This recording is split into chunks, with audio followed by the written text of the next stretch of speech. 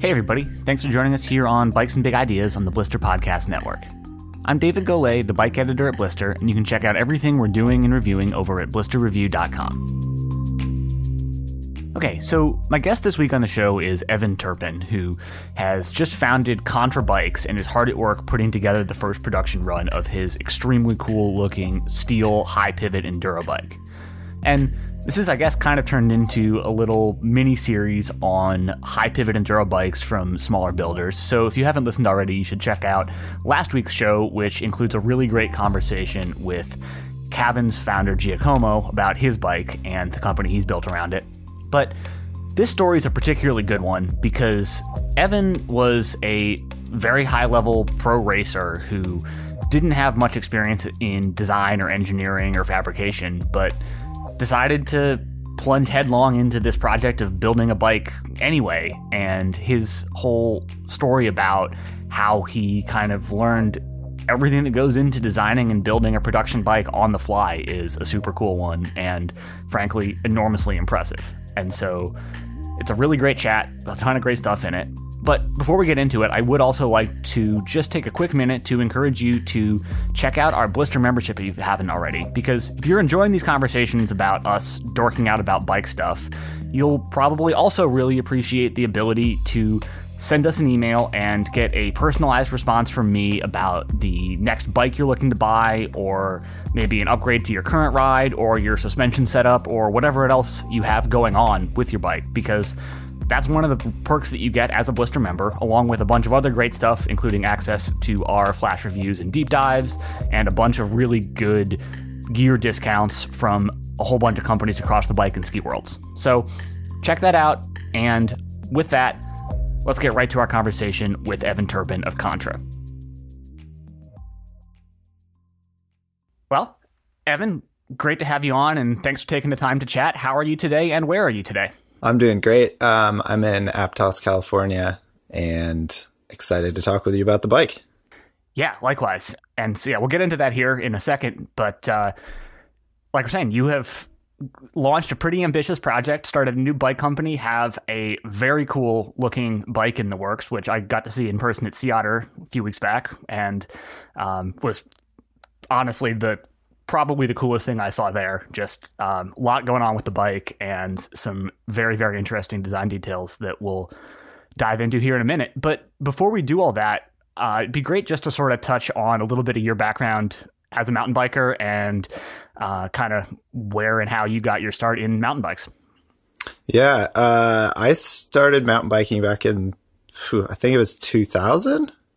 Actually was like a little kind of skateboarder punk kid in middle school, and was skateboarding before school. And this kid, basically was wheeling down the road on a Santa Cruz Bullet, and I had never seen anybody do a wheelie like that. And I was like, wow, that's amazing. And your bike looks incredible. And he let me ride it around. And this was like before school started. And I remember riding it over a speed bump and being like blown away that it could absorb a speed bump. And right after that, I basically was like going home, dusting off the rigid Cannondale, mountain bike that my parents got for Christmas for me, years prior, and I just rode the crap out of that thing. But yeah, funny enough, the guy that kind of got me started into it, not through, I don't think he meant to get me into mountain biking, but it was Jamie Goldman, who went on to be on the Santa Cruz Syndicate and free ride guy. And he doesn't do it anymore, but kind of an interesting story. But yeah, just really got into mountain biking, rode the crap out of this rigid Cannondale.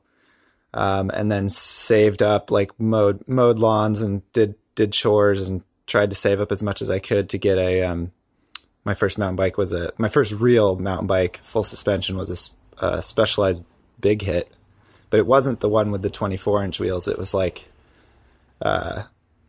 26-inch wheels front and rear. It had like a Marzocchi Junior T fork and Hayes, I think Hayes mags or something like that. And so that like blew my mind, finally having a full suspension, compared to riding a rigid bike with cantilever brakes. It was like a massive upgrade, and rode that thing for quite a while. Did my first downhill race on the bike at this place called Hollister Hills, which is actually a motorcycle park.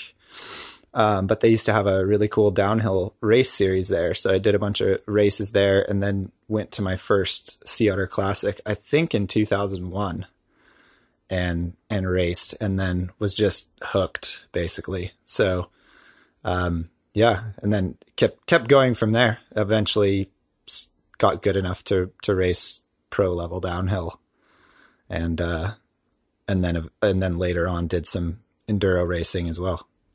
Yeah. So like you mentioned, you kind of had a solid career racing professionally for a while there. And then I guess I'd love to just hear then kind of what came after that and how you ended up making the jump into deciding that the thing to do was to start a bike company and start actually making the bikes yourself too. Because as we'll get into, it's not just that you're having some factory in Asia crank these out or anything, but there's a whole lot that goes into it. And so where did the idea kind of first germinate, and how did it grow into actually happening from there? Yeah, I think the idea was a very long time coming. When I first started mountain biking, I was obsessed. Like I literally carried a picture of like the dream bike that I wanted in my pocket when I would go to school.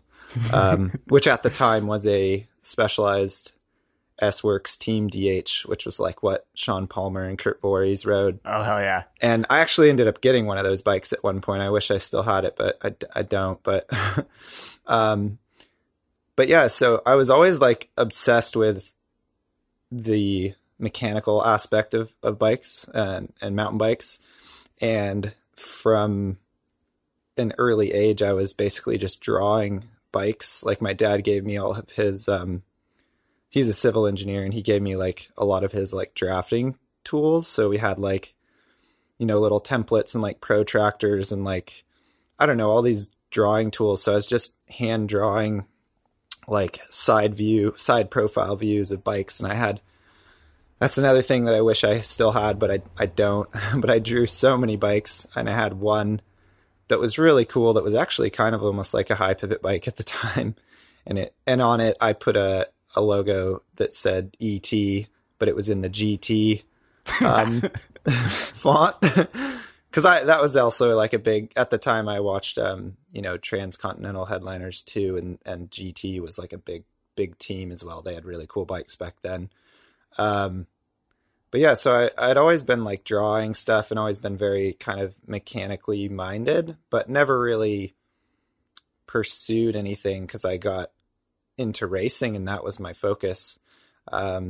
So yeah, over the years, I'd always done like testing and stuff with, Fox Racing Shocks, or I don't know, I don't know if I can't remember all the things that I tested, but I tested lots of different stuff and gave feedback and probably had some strange opinions at the time because I didn't really know what I was talking about. But yeah, there's a few things that happened over time. So one of which is I got out of high school early. I took the California High School Proficiency Exam because I just wanted to race bikes, which is basically like the GED. Got out of high school early, but the stipulation from my parents was that I had to go to the community college. So it wasn't really, it gave me more freedom, but I still was going to school. And I was a terrible student. I just didn't care about school at all. All I cared about was racing. But there was one class that I took that was really cool, which was called Pro Engineer, which is like a 3D design software. And I actually failed the class, but because I was basically spending the whole time designing a fork cartridge for a RockShox Boxer instead of doing what I was supposed to do. And that's just like how my brain worked. I didn't care about anything. I was just like, I only care about bikes and like wanting to,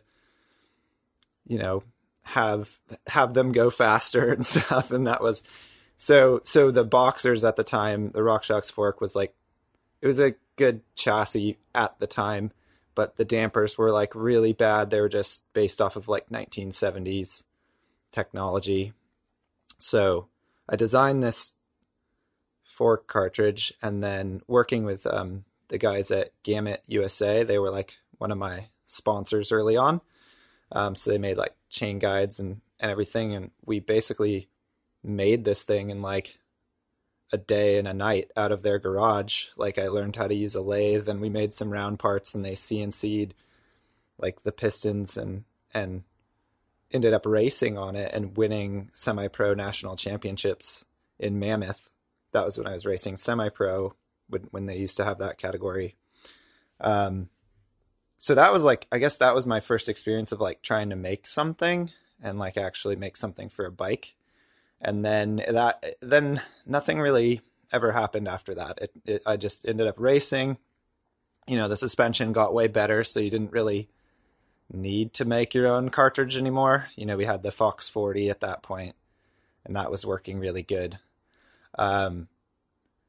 But yeah, I guess fast forwarding past all the racing that I did, eventually I ended up back working in a bike shop, a local bike shop here, Scotts Valley Cycle Sport, which is a sweet shop. But working as a mechanic can be kind of frustrating at times. Mm-hmm. 'Cause you obviously you're supposed to be the professional, the one with knowledge and everything. And I felt like I was a pretty good mechanic. Like I was the lead mechanic at that shop. And I don't know what happened. Maybe a customer or something happened. And I was really just kind of like had it not with the bike shop itself, because that was a great shop. But just more like, this isn't what I want to do for the rest of my life. I don't want to be a bike mechanic, you know? And it was kind of funny. I met my fiance for lunch and ran into a friend that I used to work with at a different bike shop. And he had just gotten a job at Fox Racing Shocks doing like stuff in the engineering department. And I was in such a bad mindset that day that basically he said that, and instead of like congratulating him and being like, yeah, sweet, you got your new job, that's awesome, I was like, looks like everybody has my dream job but me. It was like, and everybody was just like, okay, like what's wrong with you, like what's up your ass? And so kind of at that moment I was like, we pretty much realized, and like, yeah, I need to do something else. And like, I don't remember if right away I was like, okay, I need to make bikes because this is something I've been wanting to do for a long time. Because I was always tinkering with the linkage program, the linkage design program. Like I would always use that to kind of like analyze bikes and like play around and do a little bit of bike design and stuff. And I always like felt like I could make a bike that was better than, you know, everything that I had ridden before, and would hopefully tick all the boxes of what I wanted. But I just never, you know, pursued it because I felt like it was kind of impossible to learn everything that I would need to learn, all the 3D design, all the fabrication, like getting all that in line seemed like it was going to be really difficult. And yeah, so I basically just at that point, like kind of put together a little bit of a plan, and I ended up going to the bank and just taking out a personal loan so that I could quit my job and work on this.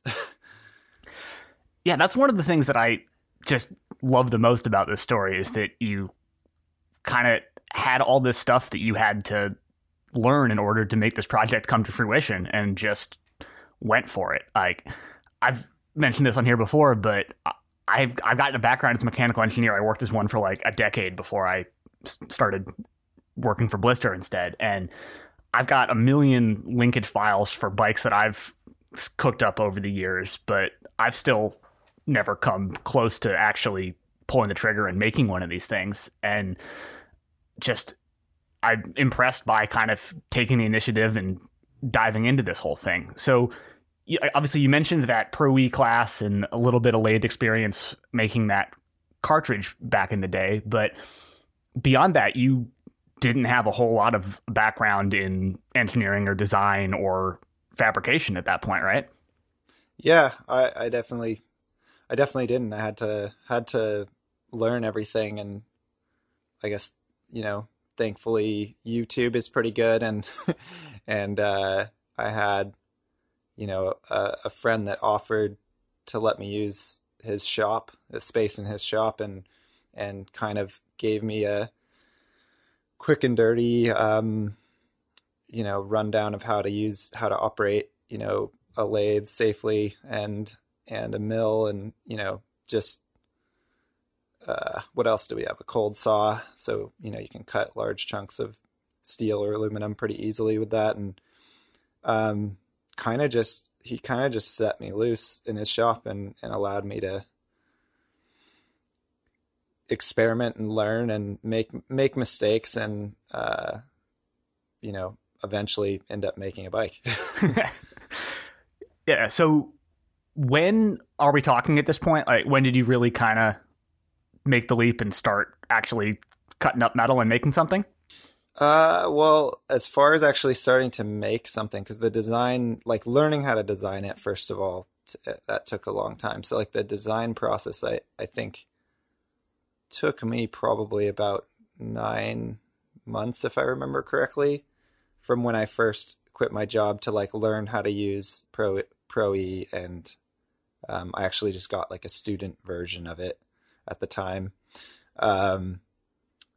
And then so I would think it was probably at 9 months after that, which would have been probably like August of 2020 maybe, is when I was actually starting to make parts. And a massive learning experiences like tolerances was something I had no understanding of when I first started designing stuff or even making stuff. I remember talking with a friend who worked at Fox Racing Shocks as a design engineer, and I'm like, yeah, I've got all my drawings, I just need to like send them out to get machined.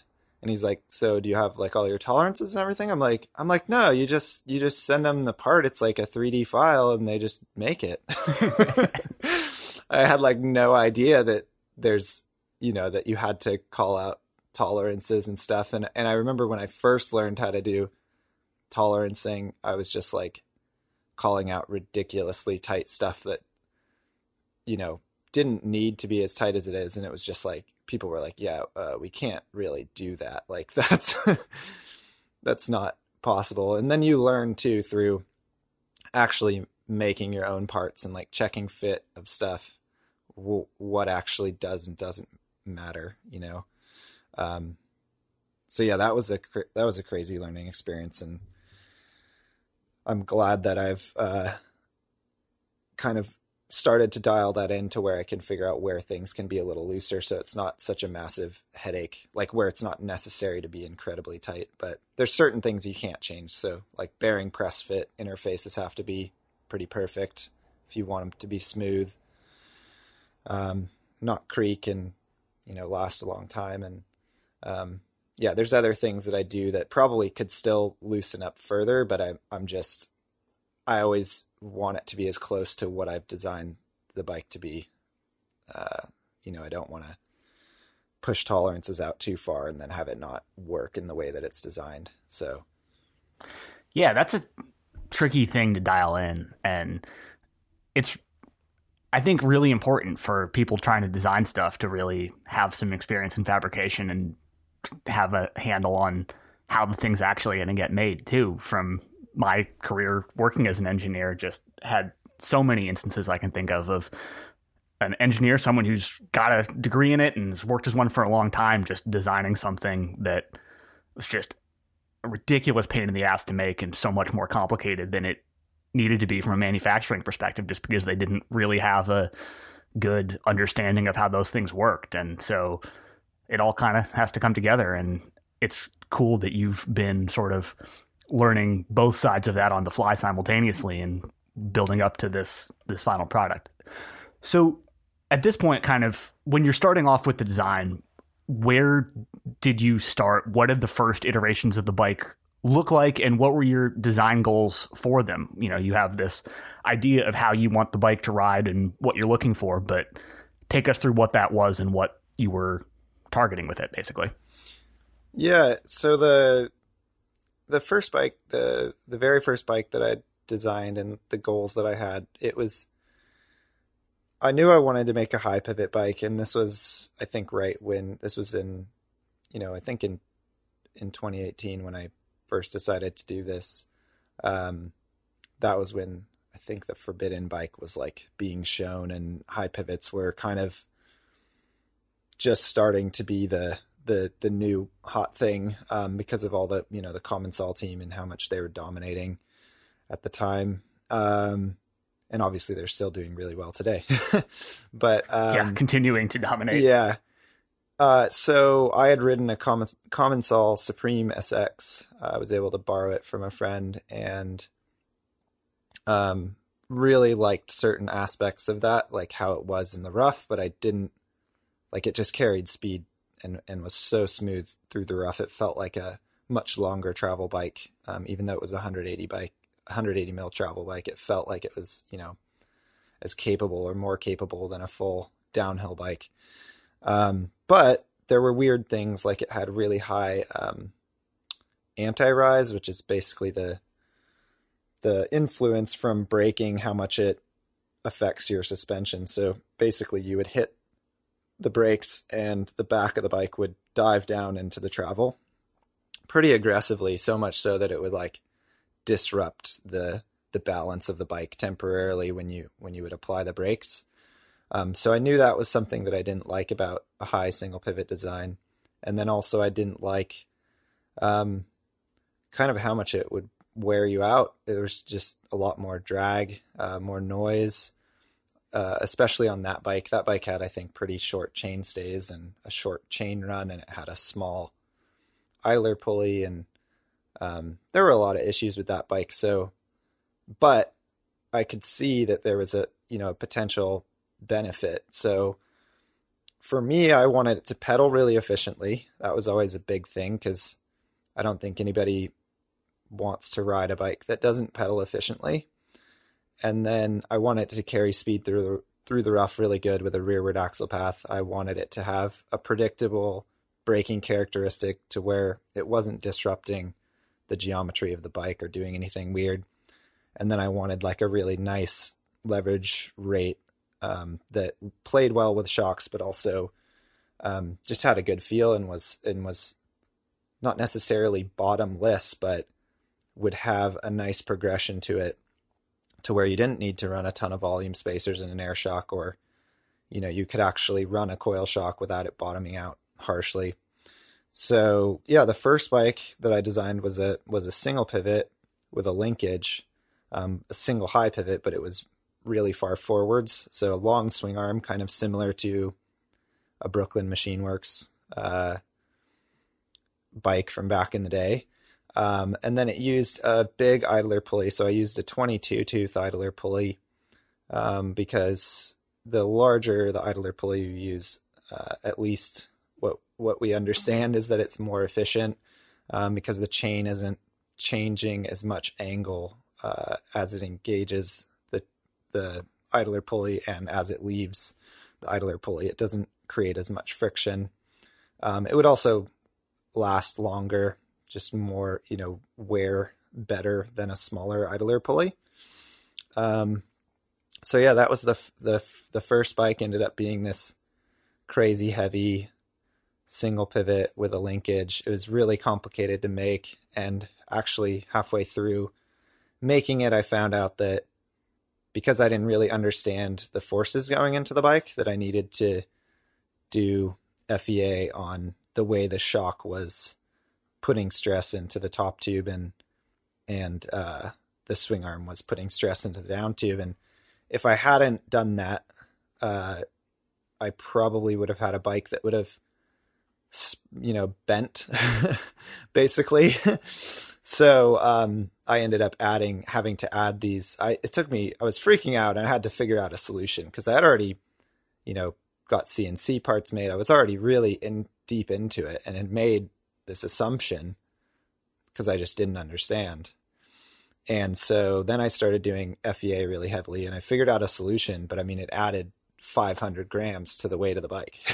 So I was able to salvage the first prototype to be able to prove the concept of the suspension design. And the other thing too was that a lot of bikes that have a traditional drivetrain, so non-high pivot, where that it's just coming from your front chainring straight to the rear cogs, they generally get a pretty big difference in the anti-squat characteristic based on which gear it's in, and that has to do with like the geometry of the suspension system and how it reacts with the chain changing angle for different gears and stuff. That was another thing that I, through practice, could basically learned that I could create a bike that has the same anti-squat percentage at sag in every single gear. And that at the time I was like, 100% is like the absolute perfect, because it's 100% means it's countering 100% of the acceleration forces. And that it is, but you also have to take into account your body mass moving up and down, because we're not, we do move on the bike as well. So we impart a little bit of vertical, oscillation on the bike as well. So what I learned is that even 100% wasn't necessarily enough. You needed to have a little bit more so that it would counter that force. But that was a good learning experience from the first bike. And yeah, it rode really well. It was just super heavy, and I knew I didn't want the bike to be super heavy. So yeah. And take us through a little bit how you actually got this thing built. You alluded already to sending out some of the parts to CNC shops to get machined, but like in terms of cutting and mitering tubes and building a jig and welding the thing together and all the rest, how did you get that done? So I kind of tried to do it as simply as I could. So for making the first jig, I used Mike 6, which is basically a really flat plate extrusion that you can buy. It's like you can get it in all different sizes. You can get like massive things of it, but I ended up using, I think, like 4-inch wide Mike 6 plate, and then I would basically design that to have all the hard points that I needed for the all the pivot locations and everything. And I did it to do it cheaply and to be able to use the machines that I had access to. I did it as multiple pieces that were bolted together. So there was like, the first jig had, the bottom bracket or the first piece had the bottom bracket and the seat tube.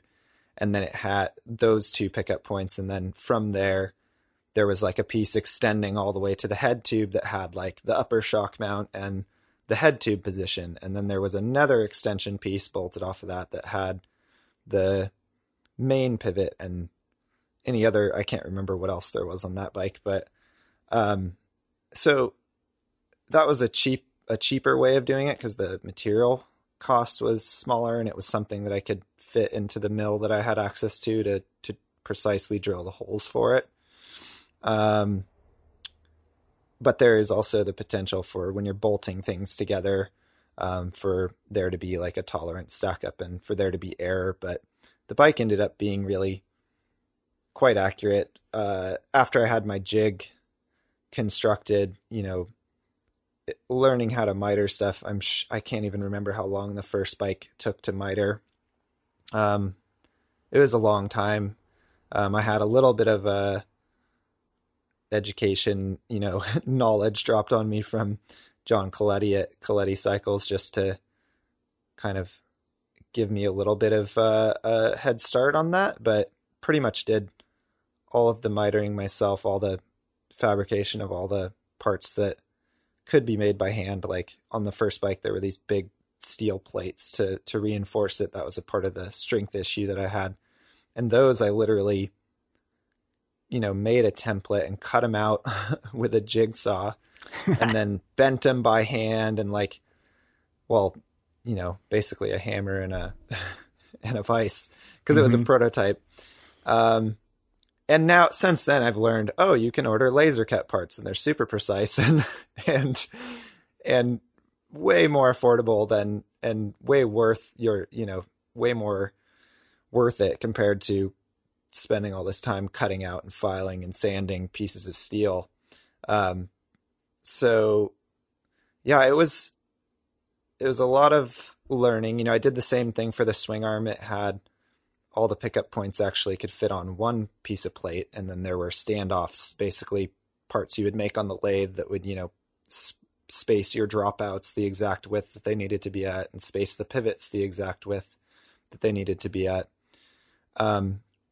And so after everything was mitered, I actually I was lucky enough to get John Coletti from Coletti Cycles to do the TIG welding, because I don't think there's no way that I would trust myself to do the TIG welding on a bike that's going to be ridden that hard with no experience. So handing it off to somebody that's had, 15 years experience making high-end custom, steel and titanium frames was just was so nice. It took that stress away. And then I wasn't worried about, is the head tube going to rip off because it wasn't welded correctly, So yeah, I don't know. I'm sure I'm glossing over a lot of the details because this could go on way too long if I was just talking about every detail. But yeah, there's different ways that people make jigs. And for me, I just really like using Mike 6 plate because it's just really flat and pretty readily available. You can get it from McMaster Car. And it's not as, once you're drilling holes and plates and stuff, it's not as adjustable, but you can also, repurpose stuff, or you can make it modular where you have different plate pieces that bolt on if you want to do different frame sizes. So I think my first jig actually had 3 different frame sizes on it, even though I only ended up making the one frame size, which was basically a large. And I'm sure the answer is about a million things, but what are some of the biggest lessons you learned from going through that first prototype and everything that went into designing it and learning how to do all the fabrication work and all the rest? And I guess I'm curious, sort of, in what ways was it harder than expected? And were there any ways in which it was easier, or was it all just really hard?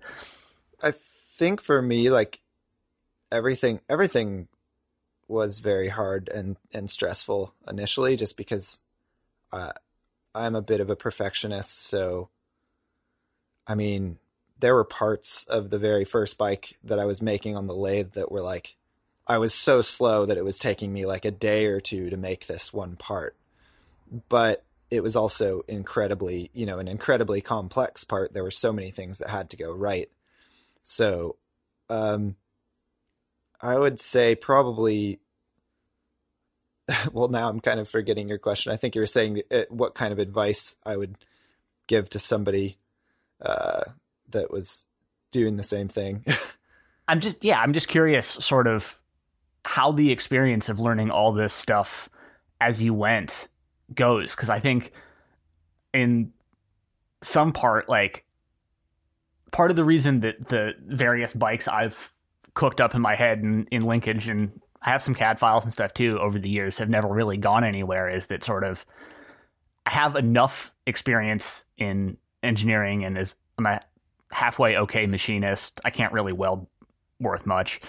And I sort of feel like I know enough to know how hard it would be for me to learn the stuff that I need to get dialed to actually go ahead with something like that. And I just am, again, impressed that you have kind of started from not having too much experience in this world and just figuring it all out and having such a good go at it. And I'm curious kind of how much harder, or how, in what ways it was surprisingly hard, in what ways it was kind of expectedly hard, I guess, and if there are any, in what ways things might have actually been easier than you had feared they would be going in.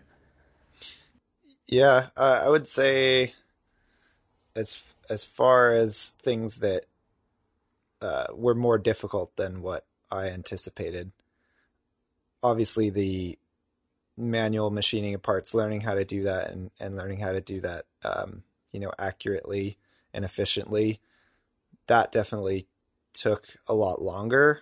I think it probably varies for each person that, is operating a machine for the first time.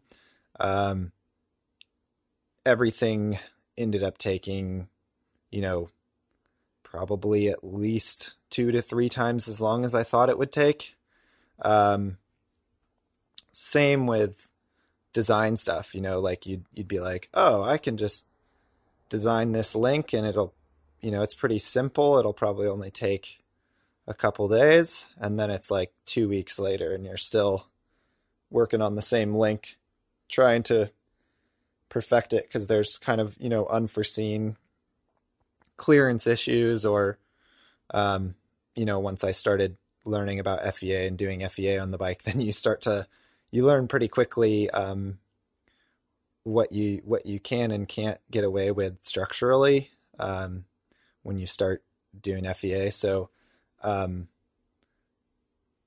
think everything basically is going to take longer than you think, but if you kind of keep your eye on the prize of the end goal of you're going to get to ride this really cool bike that you've created, then it's all justified. I definitely don't think there was a single thing that was easier. There definitely wasn't anything that was easier. Everything was harder than I expected. But I think part of that is just because when you're inexperienced with this stuff, it's really easy to just to look at it and be like, oh yeah, it's really simple. You're just doing this. You're just cutting out this metal part this way, and you really can't. There's not really a substitute for learning through doing. In the future, I would love to help other people that want to make, that have ideas for bikes and they want to learn how to do it, because I feel like so much of my time was spent just scouring YouTube or forums or whatever to try to learn little snippets of information that could point me in the right direction. And yeah, ultimately you have to figure out that path for yourself. So that stuff took a lot longer as well. But yeah, probably the biggest advice that I could give to somebody that wants to get into it is just to go for it. And basically, you can make mistakes, as long as you're not, maybe sending out for a bunch of expensive CNC machine parts and then you realize you did a dimension wrong and now you've just spent $5,000 on all these CNC machine parts and they're all not usable. That's something that you really want to pay attention to. But as far as learning how to fabricate things, going and trying to make parts, and, unfortunately you will throw away some of them. Some of them can be repurposed into smaller parts if it's a lathe part. But just, yeah, don't be afraid to go for it. And, you can even start on not that great of machines. There's I don't necessarily recommend a cheap Chinese lathe or whatever, but you can start on that. I mean, there's people that build frames out of their garages using a $900 Chinese little mini mill, and I don't know how much the lathes go for, but you can use really small kind of crap. You can learn on crappy machinery. You wouldn't want to make stuff long-term on that. It's definitely a lot easier to work with a much larger, machine that's much more rigid. So we just now have a Bridgeport in the shop. And that, for people that don't know, that's like a big, heavy milling machine that's really stiff, bomb-proof, and it just makes everything so much easier because it's way more powerful. It doesn't, chatter around when you're cutting material. But it's not entirely necessary for somebody just starting out. So yeah, I don't know. I think, my biggest word of advice is just don't be afraid and just go for it, and don't be afraid to make mistakes, and, but definitely pay somebody that's really good at welding to do your welding, because that's the last thing you want to be worried about, Yep. No, I think that's good. And just, again, continue to be impressed that you've gone for this and gotten this far. So after that first high pivot prototype, where did you go from there with the bike design? Because it's evolved quite a bit from that iteration. So kind of what came next, and what were the things that you most obviously wanted to change about that first prototype, apart from cutting some weight, like you already mentioned?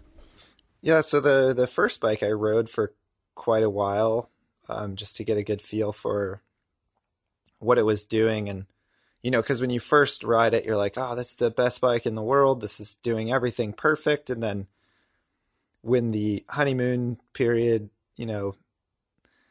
ends, you start to think about little things and try to think of it more critically. So, the bike, I still feel like the first bike was really good. It rode really, really good. But it was heavy. So that was a huge focus, was trying to simplify the construction of it, partially to cut weight, but also, just to make it simpler to make, because making that bike was tremendously difficult. So I played around with a bunch of different designs, still with them trying to achieve a lot of the same kinematic goals, so the characteristics of the bike. So that was playing around in linkage design, which is just the 2D, design software. And I came up with multiple designs, and they would always kind of get through pretty far, and then I would run into some big issue. Like one of the designs I made infringed on the DW Link patent, and I didn't know that until somebody basically pointed it out to me when I was reviewing the design with them. And then, so I had to abandon that one, and that was a bummer. And then I went down a path of like, oh, well, basically I came up with a bike that kind of looks almost the same as all of the new Horst Link high pivot bikes. But it achieved kind of all the goals that I wanted it to do. But the big issue was like packaging of that and getting it was limited in a few areas what I could achieve kinematically. So I then abandoned that as well. And these are going pretty far. Like I would get pretty far into like 3D design and even getting into some FEA and stuff, and then abandoning it. So for whatever reason, I kind of thought I wasn't really ever going to have a solution that was going to work for what I wanted it to do. And then somehow just kind of stumbled upon doing a design with counter rotating links, which usually I would never consider because it's pretty difficult to balance all the characteristics with a design like that. I know that's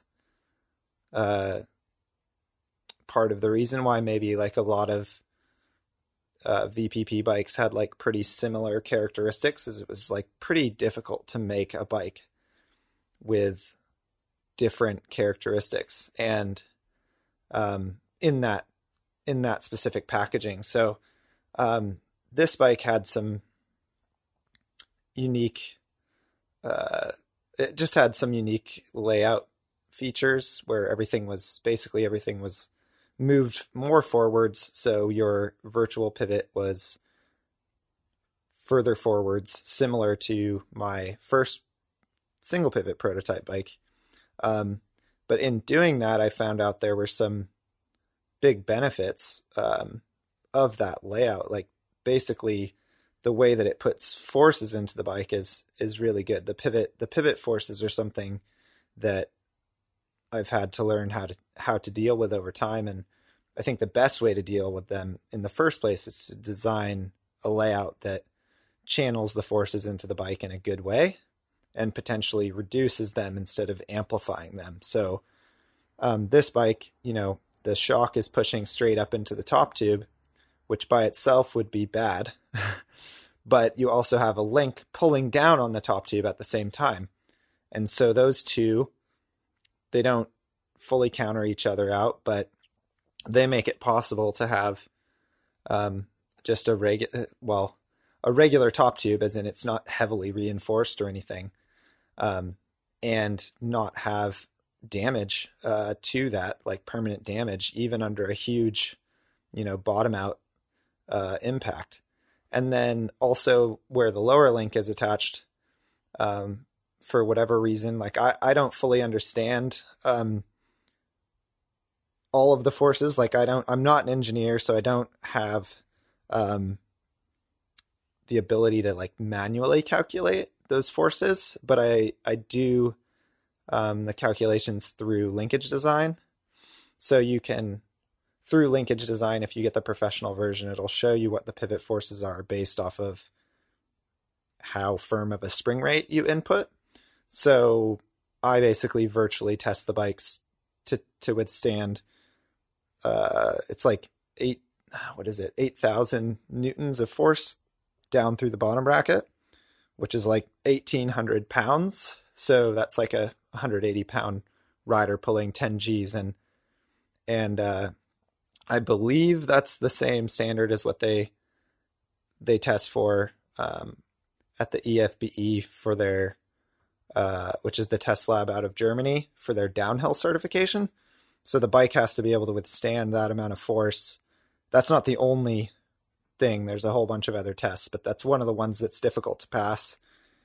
It has to be able to withstand that force for something like 10 seconds without permanently deforming or catastrophically failing.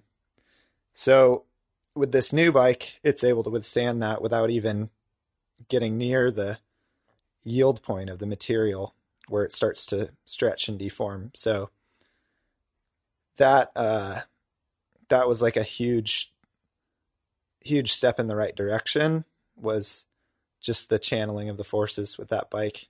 But then also, it still does a lot of the same things that the first bike did. So it has a nice rearward axle path. It's a little over 20 millimeters rearward. And then it has a really good leverage rate. I improved the braking characteristics. So I actually dropped the anti-rise number down some, which basically means the bike is a little bit more active under braking. It's still really stable, but it's a little bit more active, so you get a little more grip and a little more natural feeling under braking. That was one thing that I noticed with the first bike, was that it was so neutral under braking that when you would hit the brakes, it was almost unnatural feeling because the bike didn't get upset. It didn't pitch forwards or backwards or whatever. And it kind of made it hard to late brake into a corner, because naturally when you hit the brakes really hard, you usually would move your weight back on the bike. And since it wasn't, it basically, the rear suspension wasn't pitching you forwards at all. When you shifted your weight back, your bike just basically got really like almost extra slack because it was unexpected. So that wasn't great if you were late braking into a corner, and then trying to initiate a turn. To have a slacker head angle while you're turning isn't great. So that was something I knew I wanted to improve, and that improved with this multi-link design. And then obviously because of the reduced forces in the bike, I was able to take a lot of weight out of the bike just in using lighter materials, less material where it's needed. And I still got a good stiffness out of the back end of the bike. which I think most people look at it and they're like, there's no way that can be stiff because it's just these really long seat stays and chain stays. But you to really know how stiff the bike is, you have to have a good understanding of the materials you're using.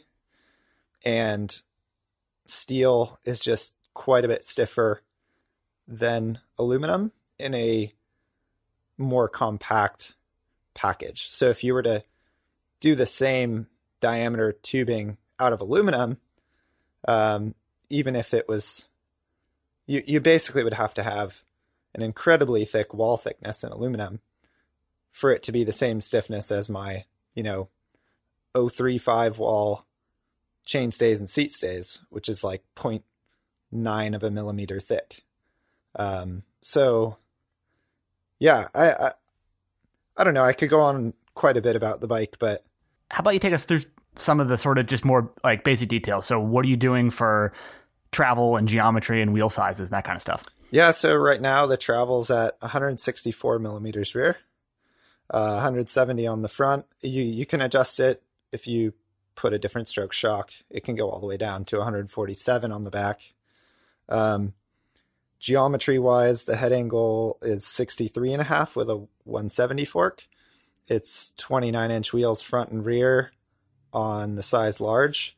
I think the smaller frame sizes are, when it gets down to small and extra small, it's going to be a 27.5 rear wheel only, just because of clearances. You want to have a shorter chain. I want to have shorter chain stays on the small frames. So that's difficult to do with a 29-inch wheel and still have good like seat to tire clearance for shorter riders. It also has a 78-degree actual seat tube angle. So it starts at the bottom bracket, the seat tube, and is 78 degrees. So it's no different depending upon, where you run your saddle height. It's no different for the angle doesn't change for any of the height of riders, which is really nice because there's a lot of bikes that have a stated seat tube angle and it's only at this exact height is it that angle, and everywhere else it's a different angle. So some bikes can actually be quite a bit slacker or quite a bit steeper actually. Other things, it's on a size large, it's a 480 millimeter reach. I will have larger sizes available too, probably all the way up to 520 millimeter reach.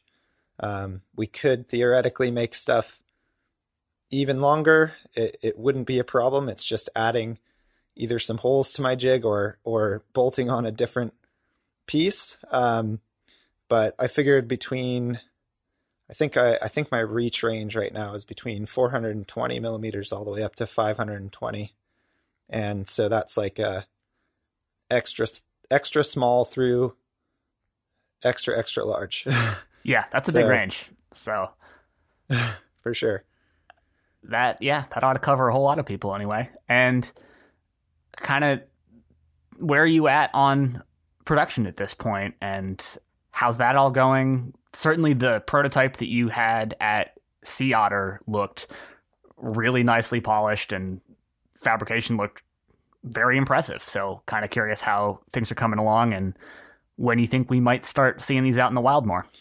Yeah, the production stuff has been tricky for me because, we have, parts are being CNC'd right now. Basically the linkages, the idler pulley. I actually have my own SRAM universal derailleur hanger dropout design that's being machined right now, out of steel, because nobody makes one right now, at least not, for aftermarket purchase for frame builders. So CNC parts are being made. I've basically purchased all of my tubing. Like I have all of my tubing. I have all my bearings. I have my seat clamps. I just, there's axles and all these things that just got put on order. All my pivot hardware is going to be actually made at a CNC shop here in California. I was making that stuff by hand, and it's great for prototypes, but it takes me 2 to 3 days to make all the pivot hardware for one bike, and I can't do that if I'm trying to make a ton of bikes, or not a ton of bikes necessarily, but a batch of bikes. I need to be spending my time, mitering the tubes and getting the frames ready to be welded. So then, yeah, there's other things that I'm working on right now for production. I'm designing my own tubing bender because nobody makes one that does specifically what I want for the bike. So basically, yeah, I'm creating a mandrel tubing bender. And for those people that don't know tubing benders, you have like your regular tubing bender that basically just bends the tubes over dies, and it can do a pretty good bend if the wall thickness is thick enough and the radius is big enough. But anyway, I'm creating one that can do tighter radiuses on thinner wall tubes without distorting it as much, because it basically has an internal support as it's being bent, like right where it's being bent, it's being supported internally so it doesn't crumple. So that's taking me a bit longer, but the benefit of that is that I'll be able to have much better tire clearance, chainring clearance, and crank clearance, because I'll be able to do tighter bends than what would be possible otherwise.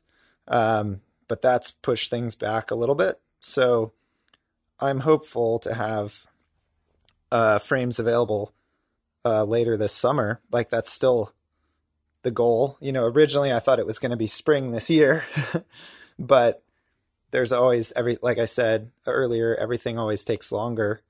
But I'm glad I'm taking the time to try to make sure that it's exactly how I want it to be. 'Cause I would hate to push something through and then, there's a bunch of people with bikes with not good tire clearance because I didn't take the time to make the tubing bender. But yeah, so I'm basically getting ready for, things are already being produced, but I'm getting ready for production, making tooling.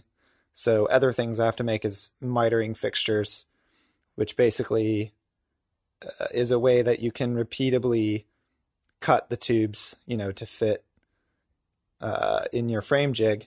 Do it repeatably and accurately, because all the prototypes, that stuff is done in a painstakingly slow process where you're basically creeping up on, you're only cutting, 5/1000ths of an inch off at a time, because you don't want to be throwing away tubes left and right. So you're just creeping up on it until it finally fits. So these are things that I didn't really expect. I wish I had budgeted more for tooling, because that's definitely putting me over budget. So I have to rearrange things because it is necessary. I have to have tooling to make these things in a larger quantity, other than, I'm not going to make them in the same way I make a prototype. It would just take way too long. And the cool thing is like, once you're set up, it's not like it's any worse quality or anything. It's just, you've got repeatability now. So, if anything, the quality is probably better than if I was making each one individually painstakingly slow, just the same way the prototypes were made. For sure. Yeah, that stuff definitely helps. And how about the Contra name? Where did that come from? That just came from me searching for a ton of names, anything that was available that hadn't been used before for a bike company. And then, so I had like a massive list of names, and I actually bought like a ton of websites. I don't know why. It was kind of stupid buying websites up left and right, thinking, oh, I have to secure all these different websites because somebody's going to know this bike name or whatever. And then really we're just running it by some friends.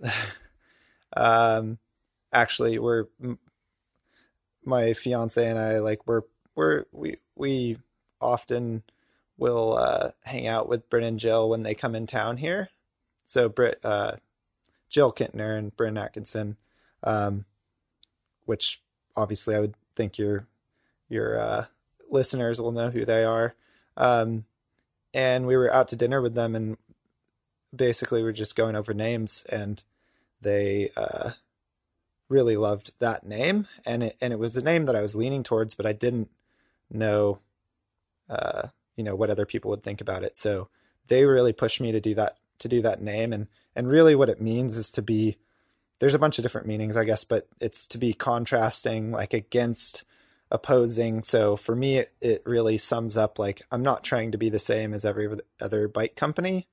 I'm trying to be different, not just for the sake of being different, but because I want to be different, and I want it to be, not a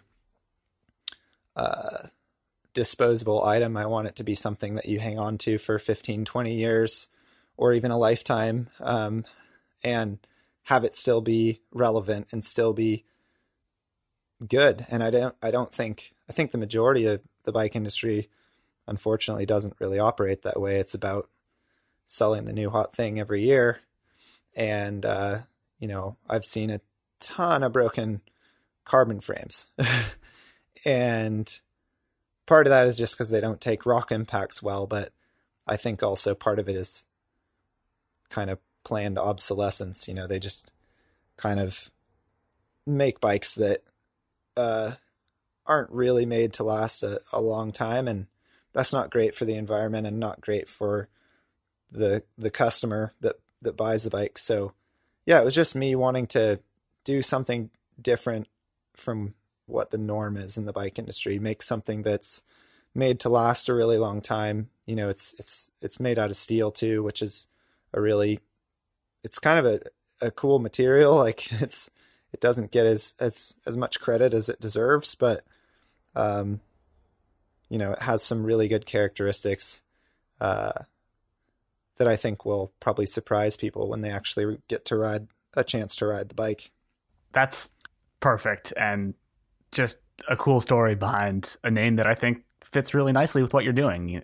Like you said, you're setting out to do things a bit differently than the rest of the bike industry, and the results so far look super cool. So very excited to see where this goes. Looking forward to hopefully getting on one at some point when we can make that happen. And before I let you go here, though, I kind of feel bad asking this, since this whole show has been about 1,000 big ideas from you, but it is how we like to wrap up, by asking the guests if they've got anything else they want to share, just some idea that's been rattling around in their head to put out into the world. So any final big idea to put a capstone on this one? Yeah, I mean, it's the idea that I have is just something that I think a lot of people probably have too, but something that I would like to see. Maybe if there's bike industry people listening, they can run with it. But for me, I'm all about, personally, I ride a normal non e-bike, and I enjoy the physical challenge of it. But one thing I definitely don't enjoy is the rear derailleur. So I would say the big idea is not something that I have. It's not something that is like unknown, but I would just love to see, and it's something that I will pursue in the future, is just see a proper gearbox solution for bikes. It's somewhere that I don't understand why there hasn't been a stronger push into that, other than the fact that, these the rear derailleur is obviously, it's very efficient. It does its job. It's more affordable, but at the same time, it's somewhat disposable. And so for me, like, I have this dream, working towards what I think to be the perfect bike. And for me, the perfect bike, even from the beginning when I was a younger kid, is going to have a gearbox that you can fully shift under power, that you never have to hit the derailleur doesn't ever hit on any obstacles because you don't have a derailleur. And yeah, there's just some massive benefits of it. But I think that currently the options out there are just, they're not efficient enough. You know, you can't shift under power, at least not both directions. And yeah, I just think we also have to have trigger shifters for the gearbox. And so it's, I don't know, it's not like a groundbreaking idea, but I feel like whoever can come up with a gearbox that will eliminate the derailleur for, you know, the majority of the mountain bike industry, that'll be the big idea, I guess. Yep, that's a big one. Have you seen the Lal Bikes Superdrive prototype stuff? Not in person, but I have. Yeah, obviously online. Yeah. I've been paying attention to that, and that's a cool kind of like, I guess it's almost kind of a halfway, because you're getting like the durability of having a less exposed derailleur, but you're still using, you know, traditional a chain having to shift over cogs, which obviously the new Shimano stuff, you can shift pretty well under power. That's part of why I've been running that stuff on my bike. But I just, you know, I look at like automotive stuff. Like, I mean, the way that Formula One cars can just bang through gears is rad. I want that, you know, I want that in a bike. I want the ability to shift instantly, fully under power. You know, obviously the long-term durability too, if you can make it where all you have to do is an oil change every year or two, that would be pretty amazing. It would. That would be cool. So yeah. Yeah, like you said, I think just the efficiency has been kind of the sticking point with gearboxes thus far. But yeah, hopefully someone can crack that nut, because I'm with you. That would be sweet if we can get there. Yeah, hopefully it'll be me. There you go. After what you pulled off here, I'm not going to bet against you on that one. So, Evan, this has been super fun. Thanks for coming on, taking the time, and giving us the rundown on the bike. And best of luck with everything going forward. I'm very excited to see this project keep moving forward. So, thanks again. It's been a blast. Awesome. Thank you so much. Yeah, and we'll definitely get you on a bike eventually once I have more than one. Looking forward to it. All right, that's it for this edition of Bikes and Big Ideas. And if you're enjoying these conversations, then we'd really appreciate it if you take a minute to leave us a rating or review in Apple Podcasts. I also want to say thanks to Evan for the conversation, thanks to Taylor Ahern for producing this episode, and thanks to you for listening. From all of us at Blister, please take good care of yourself and everybody else, and we'll talk to you again real soon.